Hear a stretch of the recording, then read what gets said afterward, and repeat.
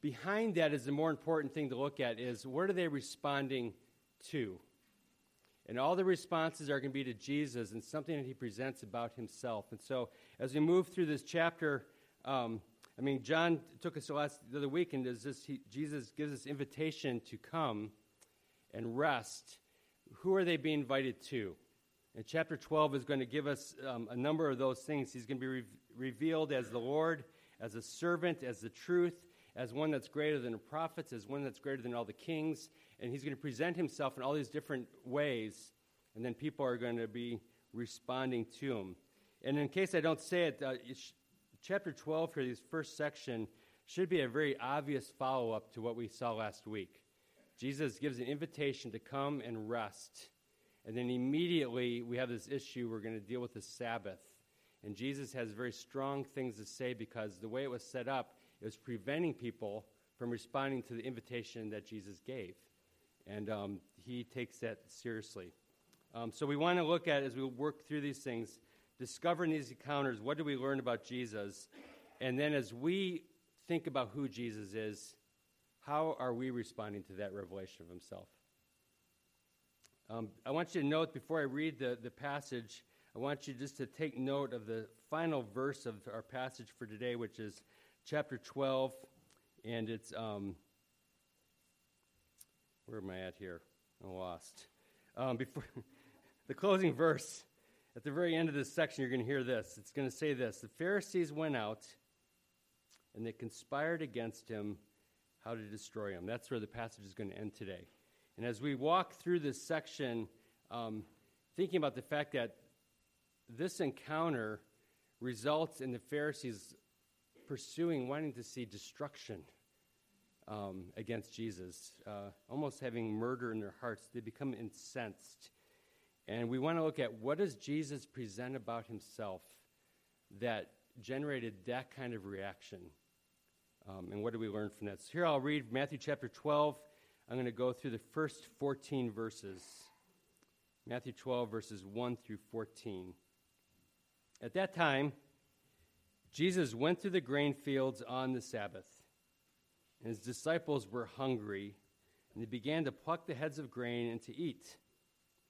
But when the Pharisees saw it, they said to him, "Lord, look, your disciples are doing what is not lawful to do on the Sabbath." So Jesus said to them, "Have you not read what David did when he was hungry, and those who were with him, how he entered the house of God, he ate the bread of the presence, which it was not lawful for him to eat, nor those who were with him, but only for the priests? Or have you not also read in the law how on the Sabbath the priests in the temple actually profane the Sabbath and yet are guiltless? I tell you, something greater than the temple is here. If you had known what this means, I desire mercy and not sacrifice, you would not have condemned the guiltless, for the Son of Man is Lord of the Sabbath." And he went on from there, and he entered their synagogue, and a man was there with a withered hand, and they asked him, "Is it lawful to heal on the Sabbath?" So that they might accuse him. And he said to them, "Which one of you has a sheep? If it falls into a pit on the Sabbath, will it not take hold of it and lift it out? Or how much more value is a man than a sheep? So it is lawful to do good on the Sabbath." And then Jesus said to the man, "Stretch out your hand." And the man stretched it out, and it was restored and healthy just like the other. But the Pharisees went out, and they conspired against him how to destroy him. Lord, we thank you for your living word,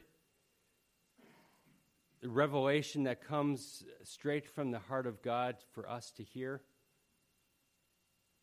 That these things were put together and passed along for us to be confronted, to hear, to recognize who you are, to hear your invitations to us, to perhaps unsettle our soul a bit and then bring it back into a place that's more aligned with you, and we would ask that you would do that.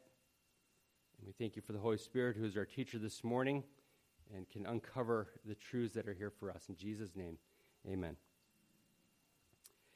So the primary issue here, I think it's pretty obvious, is the Sabbath day. Jesus used it in a number of different places. Jesus does things on the Sabbath in order to generate some responses, in order to share something. And both of these, this whole passage here revolves around things that happened on the Sabbath day. So before we walk into what's happening here, we need to remember, so what's that about anyways? What's the whole Sabbath thing about, which we've talked about here? If you remember from past messages, the word Sabbath means, anybody know? It's to cease. It means to cease. And just ignore what's going on in the background up there. It means to cease, as in complete cessation. So the Sabbath, in the beginning, when God created the heavens and the earth, and on the seventh day it says he took Sabbath. It means he stopped working. He stopped the creating process. A good thing, creation, but God stopped, and he made an ending to it. Same thing when the Sabbath law comes along. It's an ending of work. It's a reminder that I'm not going to produce today. I produce all week long. Today I'm not. To remember that God's the one who actually produces. So by not doing something, by not striving, by not working, I can remember that God is still the one who keeps working in the background during that time. It's the climax of creation. Let me read a few verses here.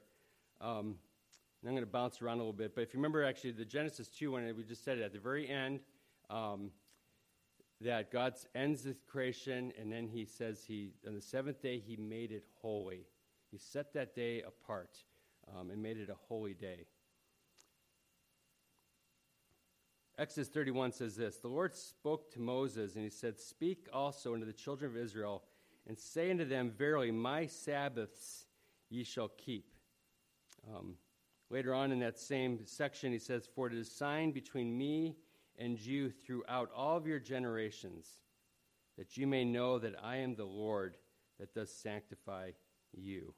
A couple things about the Sabbath. One, as we just said, it is the climax of creation. The creation of us, I don't believe, is the climax. We can argue about that, the creation of the people made in God's image. I believe ultimately the Sabbath became the climax point of creation. And it's when he says it's all done. And here's what it looks like. And it's beautiful, and it's exactly what I meant for it to be. And so it becomes important to God. It's interesting that it says God himself rested on that day. And I have no idea what that means. Exodus 31 tells that on the seventh day, it says God ceased from his work, and it says that he was refreshed. So how does God get refreshed? And I'm not exactly sure what that means, but if God needs refreshment, I think we do as well. But there's something so unique about it that it even impacts God himself, who practices the Sabbath rest. Second of all, it's the centerpiece of the law. Deuteronomy chapter 5, when giving the Ten Commandments, we have in the very center of those commandments, the commandments about loving God and loving our neighbors. In the middle of that, the biggest section, the part that gets the most attention, is the Sabbath. And here we move from a Sabbath principle of stopping to a ceremonial law that God establishes of Sabbaths. And there were multiple Sabbaths, by the way. There was a Sabbath day, but there was other things that they called Sabbaths. And they had all these different regulations within the law in order to, basically, God takes something and says, this is really good. And then everybody says, we're not going to do it. So God says, well, I'll help you do it, so let's lay out some details about it. I'll tell you how to do it, and to help us to get along. And they still didn't do it, by the way. I think it was the failure of the Israelite nation to keep the Sabbath. You can go through the Old Testament and discover that it was their failure to keep the Sabbath that actually separated them most from God's presence, where God removed himself. And then thirdly, as I just read before from Exodus 31, it is the identifying mark of the nation. Other nations didn't do this. And for Israel to have this, it's like the mark of circumcision. The Sabbath identified them as a nation. It gave them their identity. And so every time they would stop, when they were faithful to it, it pointed other people that the centerpiece of our nation is God himself, who has said to stop and to wait on him and make him the centerpiece. And when they did that, it was their identifying mark as a nation. Interesting that God calls it in Exodus 31, he calls the Sabbaths his Sabbaths. Jesus later on is going to say that they're for us, but guess who they belong to? They belong to God. He says, they're my Sabbaths. They're my days. They don't belong to Israel. They don't belong to us. The Sabbath is a space and time. It's a gift in time that belongs to God, who then gives it to us as steward. And so we don't have a say in what happens on that day. We don't get to decide what that looks like. God himself is the one who holds it. And because it's his and not ours, he takes it seriously, which is why Jesus has such strong things to say about it. So what's the purpose of the Sabbath? A couple things. This is not all of it, but a few things just by way of remembrance. It's to refresh us like God and to realign us. Remember, because it's every 7 days, we move along, we're realigned, we're walking with God, and then we get off track somewhere, right? Somewhere along the line, we are off. Interesting that God even expected that in the garden, he established a Sabbath, because even in the garden, he knew they needed a regular rhythm. It's just the way we are made to bring us back and realign us with who is supposed to be the center of our life. And so this Sabbath comes around as this pattern to realign us again, going, what's the story I'm living underneath? Oh, that's right, it's God's story I'm living underneath. And this is what it looks like. And so God, bring me back in here. Our gathering here every week is part of that. It's to help us do that, to be realigned. It reminds us of our need. So, for instance, the Israelites, when they had to stop and they couldn't make anything, they had to trust that God would provide for what they needed. They weren't going to get it themselves. And so for us as well, when we stop and let go, and by the way, there's 4 parts of Sabbath. The first one is ceasing. You stop. The second one is yielding. When I'm not producing, I've got to trust somebody's going to do it for me. And so I'm yielding to God that he will take care of it. The third part of that is then rest. Only when we've yielded and given it up, as long as I'm carrying the weight, it doesn't feel very restful, right? So I can stop on the Sabbath but carry all of my burdens all day long. There's no rest in that place. And God says, so the second one is I yield. I'm going, okay, God, I'm not doing anything. You're going to do it. And when I do that, then I get rest. And by the way, the rest, we don't make the rest. He gives us rest. He does that part. And then the fourth part, I think it's called celebration. It's feasting. I think we celebrate the goodness that we have. So its purpose is to remind us of our need. That's not, I can't make these things happen. I can't make life work. God's got to do it. I can't carry my burdens. He's got to. So that's the third part. It's to lift our burdens. The heart of the Sabbath is to take the burdens away.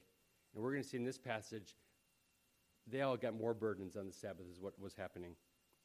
It's to refresh us. And then lastly, it's to give us a foretaste of the kingdom and all of its fullness. Every time we practice the Sabbath rhythms, it's supposed to give us a little taste of what the final rest looks like in God's fulfilled kingdom.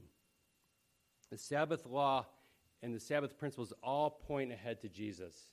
And the laws themselves are actually a shadow of the better picture yet to come, which was Jesus when he showed up, which is why he says, if you had known who was here, I'm the one who made this. The rest is actually found in me, not in the things that you're doing. So what had the Sabbath become? By the way, we're going to pick on the Pharisees here, and rightly so, but understand they inherited this stuff. So after all these years and hundreds of years of thinking a certain way, and then they get it, they weren't thinking straight. Now, they had a heart issue Jesus addressed, but we're picking on these guys, but the generations before had been doing the same thing, so it's a shared problem here. But what had it become? The Sabbath was the focus for that nation of all their religious activity, but they had been adding so much stuff to it. Sabbath is supposed to take away burdens, and they were so concerned about making it, taking care of it. By the way, God can take care of his own things, right? They were so worried about it, they were adding all these things to it. And instead of being a day of ceasing and a day of rest, it was a day of just stress that they were going to violate some kind of command that God had given to them. One writer said there was more work trying to rest than there was work trying to work, which is true. A couple examples, and you probably heard some of these. They had added a law, it's not in the Old Testament, that on a Sabbath you could travel 3,000 feet. So I don't know if you pull your little iPad with a little steps thing, right, and figure out how many feet you're going. You can go 3,000 feet from your house. Unless the day before, what you could do is you could put some food 3,000 feet away. And wherever your food was, that qualified as your house as well. So I could travel 3,000 feet, and I'd have my sack lunch sitting there. I could have my sack lunch, and I can go another 3,000 feet. So you had to figure that out ahead of time, because that was your home. If there was a narrow street or alley, you could actually put a rope or a wire across from it, and that would create an entrance across the alley, and so that would become part of your house as well. So now you can move from one place to another without violating the rule that they made up in the first place. If they're going to make up a rule, why don't you just give them like 10,000 feet? But they didn't. A tailor couldn't carry a needle on the Sabbath because he'd be tempted to sew. Nothing I've ever been tempted to do. But sorry, Lisa. So, a scribe could not carry his pen because he might write. A pupil couldn't carry his books because, God forbid, he might read. You know? How horrible is that? You couldn't light a fire because that was work, which is what Jesus actually refers to later on there. He says, you know what? Every Sabbath, guess who's lighting fires? The priests, because they're offering sacrifices. And God doesn't count it as work, but they couldn't light a fire. You couldn't heal somebody unless it was a life or death situation. So here's the deal. You're sick, and you're going, gosh, should I give this person some care or not? And the question was, if I don't, will they die before the end of the Sabbath day? If I know for sure they're going to die before the end of that day, sundown, then I better do something. It's okay. If I think they might make it to the next day, then I need to leave them alone, or I violated the Sabbath. So I'm going, well, I was wrong. should have done something. It's foolish. By the way, we do the same kind of stuff. It just doesn't look as bad. We had all sorts of things. We come to God on our own terms all the time. They just look different than this. It says they added to the law. They ignored the exceptions to law, and they missed the heart of it. Acts 15:10 says that they bind burdens on people that are impossible to bear. And chapter 11 ended with John, as we saw last week, of Jesus saying, I want to give you rest. I want to take the burdens from you. I'm going to walk right with you, and I'm going to carry this and come, because I've got good things for you. And the Sabbath had actually become a burden rather than a place to free them.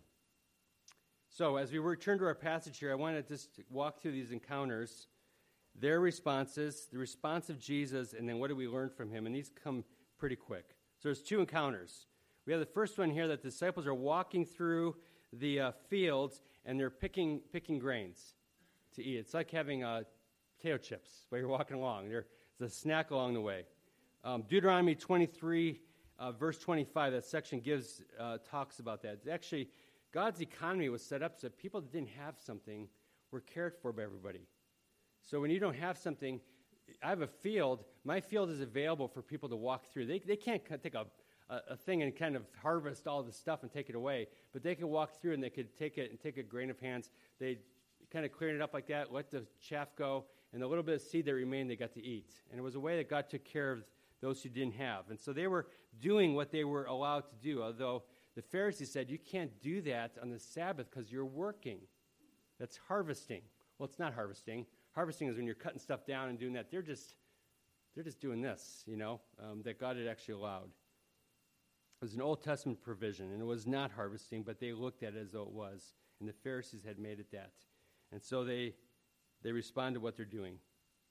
The second story here, we have Jesus walking into their synagogue, in the sense that Jesus had already separated himself from that group, because they had made it into something where he was not welcome.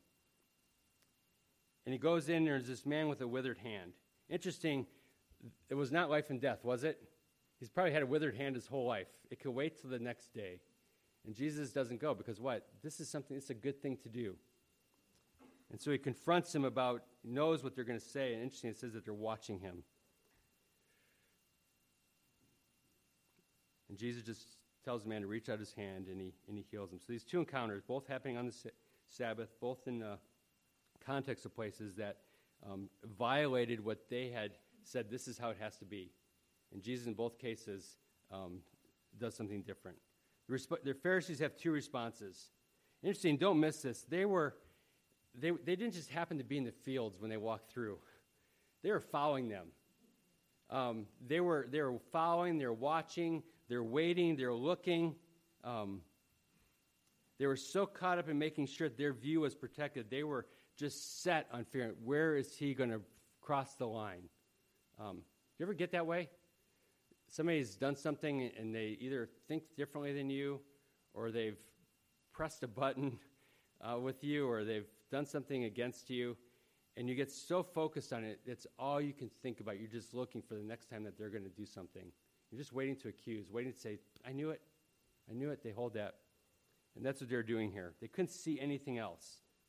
They just saw what impacted these certain points, and so they're watching. And they have these two responses. The first one is they accuse. They go, look, your disciples are doing what's not lawful to do in the Sabbath. They accuse them of breaking the law, and there's penalties for that. So they accuse. And then second one, interesting here that they challenge him. When Jesus goes in the next place and he says, here's this man with a withered hand, they're just watching. They don't say anything. They're going, what's he going to do? We're going to see, what's he going to do? Just think about the heart behind that. It's going, if he heals that hand, we're going to say something. And so they challenge Jesus, and then their response after he actually does this is it says they went out and conspired together. And it uses this very, very strong word. It's often used of Satan. It says to destroy him. They want to bring him to ruin. Jesus has two responses as well. Interesting, the first one, he does what? He appeals to the Scriptures. They say the Scriptures are so important, I'll appeal to the Scriptures. I'll tell them what, they say they know the Scriptures. Well, do you really know it? Interesting, he says here to me, he says, have you not read? Which is a little bit of a backdoor way in going, you guys, you're the leaders of the Torah, the Scriptures. Have you guys even read it? It's kind of a statement to it, but he says it subtly. And by the way, I don't think that, and this is just my own thought, I don't think Jesus was so upset that they got it wrong. We get it wrong all the time. I think Jesus was upset because of the hardness of their hearts. They were unwilling to listen. And because of that, then he gets upset here. They had inherited a corrupt understanding that was easy to embrace, but the real problem here was that he was opposed to them because of their proud hearts. And it's a hard issue here. So he appeals to the Scriptures. He tells them, says, David did the exact same thing. As a matter of fact, David did something even worse. He actually went in the temple and took the bread of the presence, which if you read about how it's made, it's this big, huge thing that represents Jesus and God's presence. And he cut it up and served bread for not only himself, but for all of his men. It's completely a clear violation, actually. Not of a made-up law. That was a law that God actually put in place, and David actually violates it. And yet God commends him. He breaks ceremonial law, but Jesus said, you know what, God, when that happened, he took men's needs as more important than whatever law he had put down. God is actually willing to take that law and put it aside because of the need at the time. And they, of course, don't have an explanation.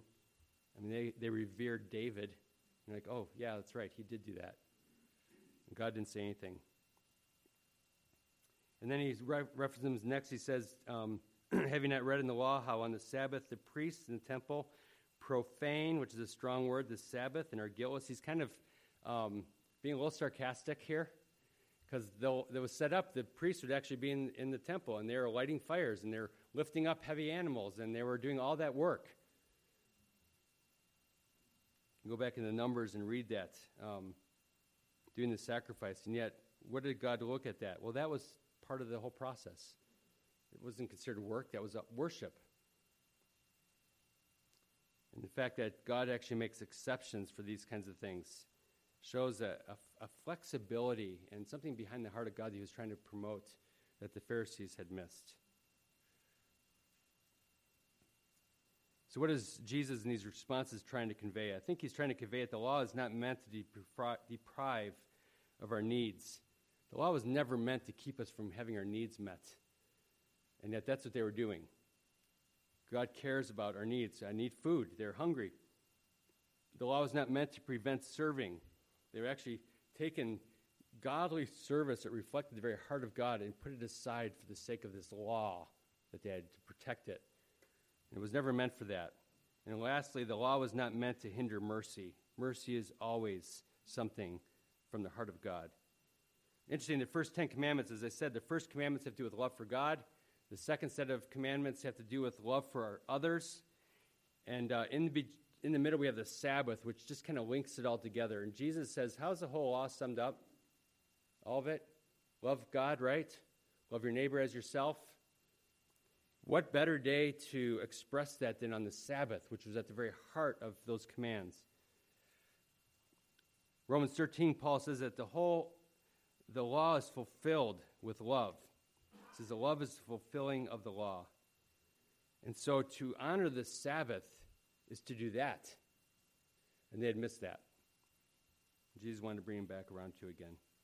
It's a connecting point of loving God and loving our neighbors, and they had removed that from it. So a couple of things that are revealed about Jesus here as they have this confrontation. By the way, this is not the first place this is going to happen.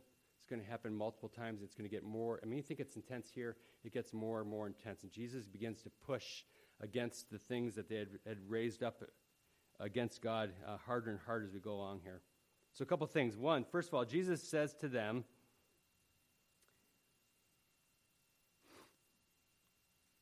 I tell you, something greater than the temple is here. And if you had known what this means, I desire mercy and not sacrifice, you would not have condemned the guiltless, for the Son of Man is Lord of the Sabbath. Strong words. So first of all, we learned about Jesus. It says he's greater than the temple, which that was their pinnacle. That was the pinnacle for them, the place of God's presence.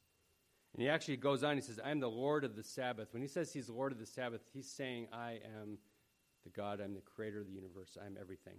I'm the one who created it, I'm the one who designed it, I'm the one over it, and you are telling us what we can and can't do? I am the Lord of all these things. Something greater than the temple. Jesus, who we've looked at, when he came to earth, he brought the very presence of God onto this place. So everywhere he went, this intersection between the kingdom of heaven and the kingdom of earth gets bridged again. And Jesus, he walks through the very, very temple, containing the Holy of Holies, the very place where they couldn't go, was walking in their midst. So he says he's greater than the temple. The Lord of the Sabbath, he's God right there. And second of all, he says, is it lawful to do good on the Sabbath? And the obvious answer, which they didn't give, was yes. It's always a good thing to do those things. And so by saying that, Jesus actually becomes an interpreter of the law and makes him greater than the law. So we have these two things. We have the temple and we have the law, the two things that they worshipped in many ways.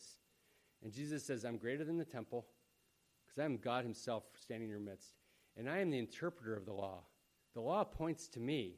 It's a shadow of what's standing before you right here in this place. It's just a shadow. And they're missing it. In other words, Jesus says, I'm going to say what happens and doesn't happen. It's up to me to say what happens on my most holy day. Righteousness is given by me, it's not earned, which was at the heart of the problem here. And I believe that Jesus makes such an issue here because I believe in the idea of the Sabbath is where we can experience and see the fullest measure of all that God is. It's somehow found in this idea of Sabbath. And when that gets covered and encased by something where we can't get to it anymore, Jesus isn't very happy about that. And he is not going to let that remain that way. He is going to unbreak that because it was the means by which we get to experience his fullness on and on and on.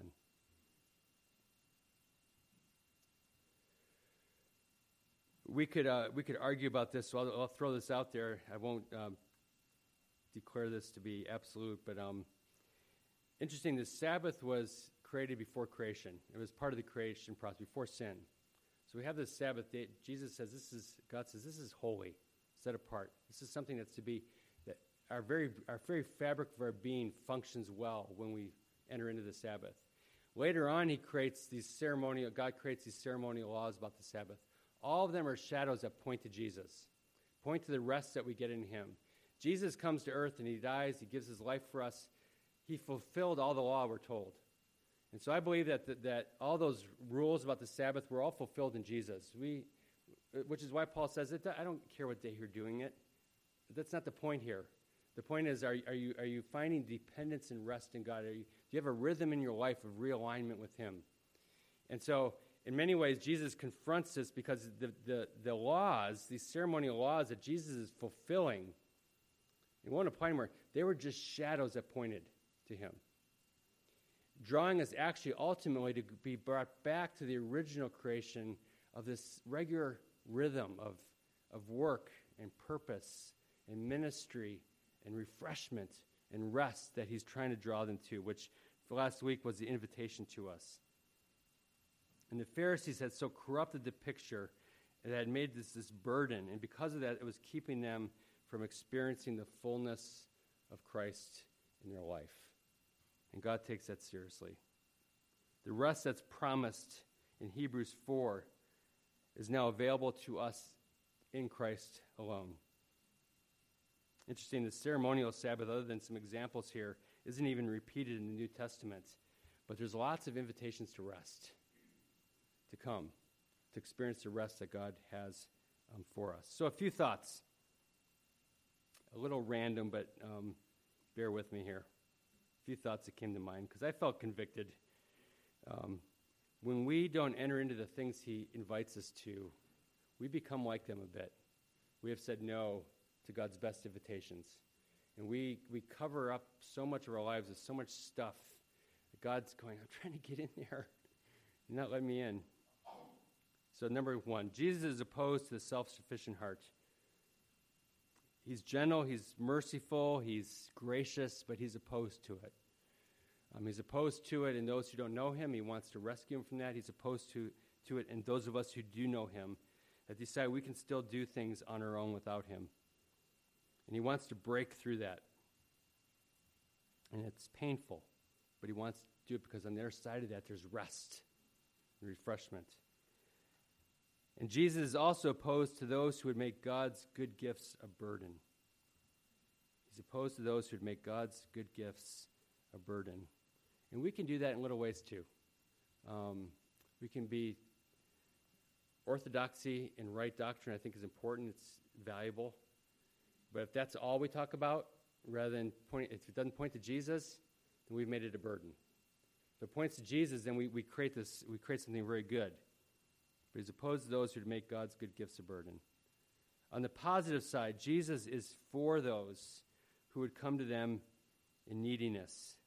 We have a man with a withered hand, and Jesus goes, I'm for him. I want to bring life. I want to bring refreshment. I want to bring healing to him.